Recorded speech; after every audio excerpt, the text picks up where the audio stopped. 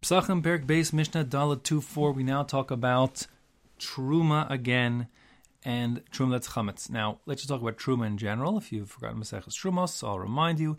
The basic idea is if Truma, which is the gift that's given to the Kohen, which would include Truma Gedola, Trumas Meiser, Bikurim, and Chala, all those things are Kohen's property, and if a non-Kohen, Zar, eats that Truma, he is liable to the penalty of Misa Bidei Shemaim, premature death at the hands of heaven, Rachmana litzlan, God forbid.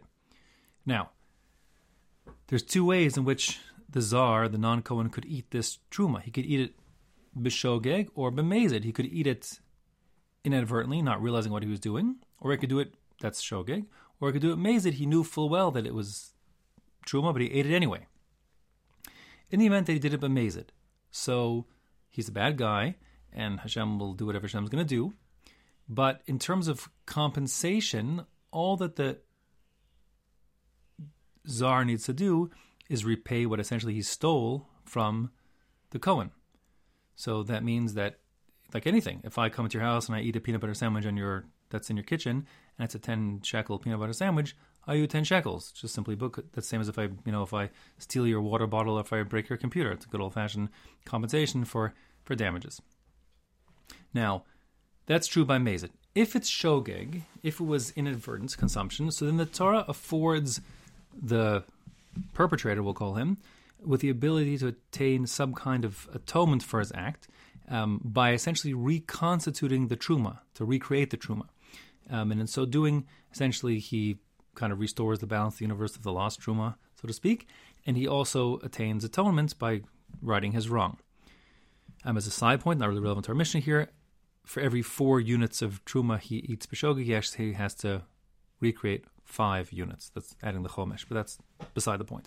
The main point is that if I eat 4 grapes that were truma grapes that belong to a Kohen, and I didn't know what I was doing, so besides for owing him the money of 4 grapes for his damages, I also, to attain my atonement, I have to reconstitute 4 grapes for the truma, meaning that I'll go find good old-fashioned chulin grapes that don't need any further tithing, and I'll give it to the Kohen, maybe adding the 5th one also, and then those grapes that I give the Kohen have like truma status all over again, so I've like restored the balance of the universe, and everything is hunky-dory. And in doing that, really, I can kind of kill 2 birds with 1 stone, so to speak, meaning by giving the Kohen the 4 or 5 grapes, what I'm doing is both compensating him for his financial loss and also restoring balance of the universe and achieving my atonement by recreating new truma. Now, there are various scenarios that Maseches Trumos deals with where you can sort of bifurcate and separate the issue between financial compensation and reconstituting truma. And our Mishnah here will go in that direction, because on Pesach itself, how much is truma that's chametz worth? The answer is nothing, because it's forbidden to get benefit from it. So therefore, if I break into a Kohen's house and I eat his truma sandwich, the chametz loaf, I eat a loaf of bread or 4 loaves of bread from the truma loaves of bread from the Kohen. So how much have I cost him? The answer is nothing, because those 4 loaves already were not of any value to him, because he was forbidden to get any benefit from them. And therefore, if I do it b'mezid, intentionally, I owe him nothing, because I've caused him no loss. As far as the consequences in heaven, okay, so God will deal with me, whatever it is. But in terms of down here, there's nothing more to be done. There's consequences of Misa B'dei Shemaim, and down here, God forbid, and down here, there's no financial compensation required. If I eat the truma b'shogeg inadvertently, so still I didn't cause him any financial loss, but I still have to achieve my atonement, restore balance to the universe, and therefore I have to reconstitute truma, and that's done based on quantity as opposed to value. So I have to now get 4 and 5 loaves of bread after Pesach and give them back to the Kohen as truma, so I can achieve my atonement and restore the balance of truma to the universe.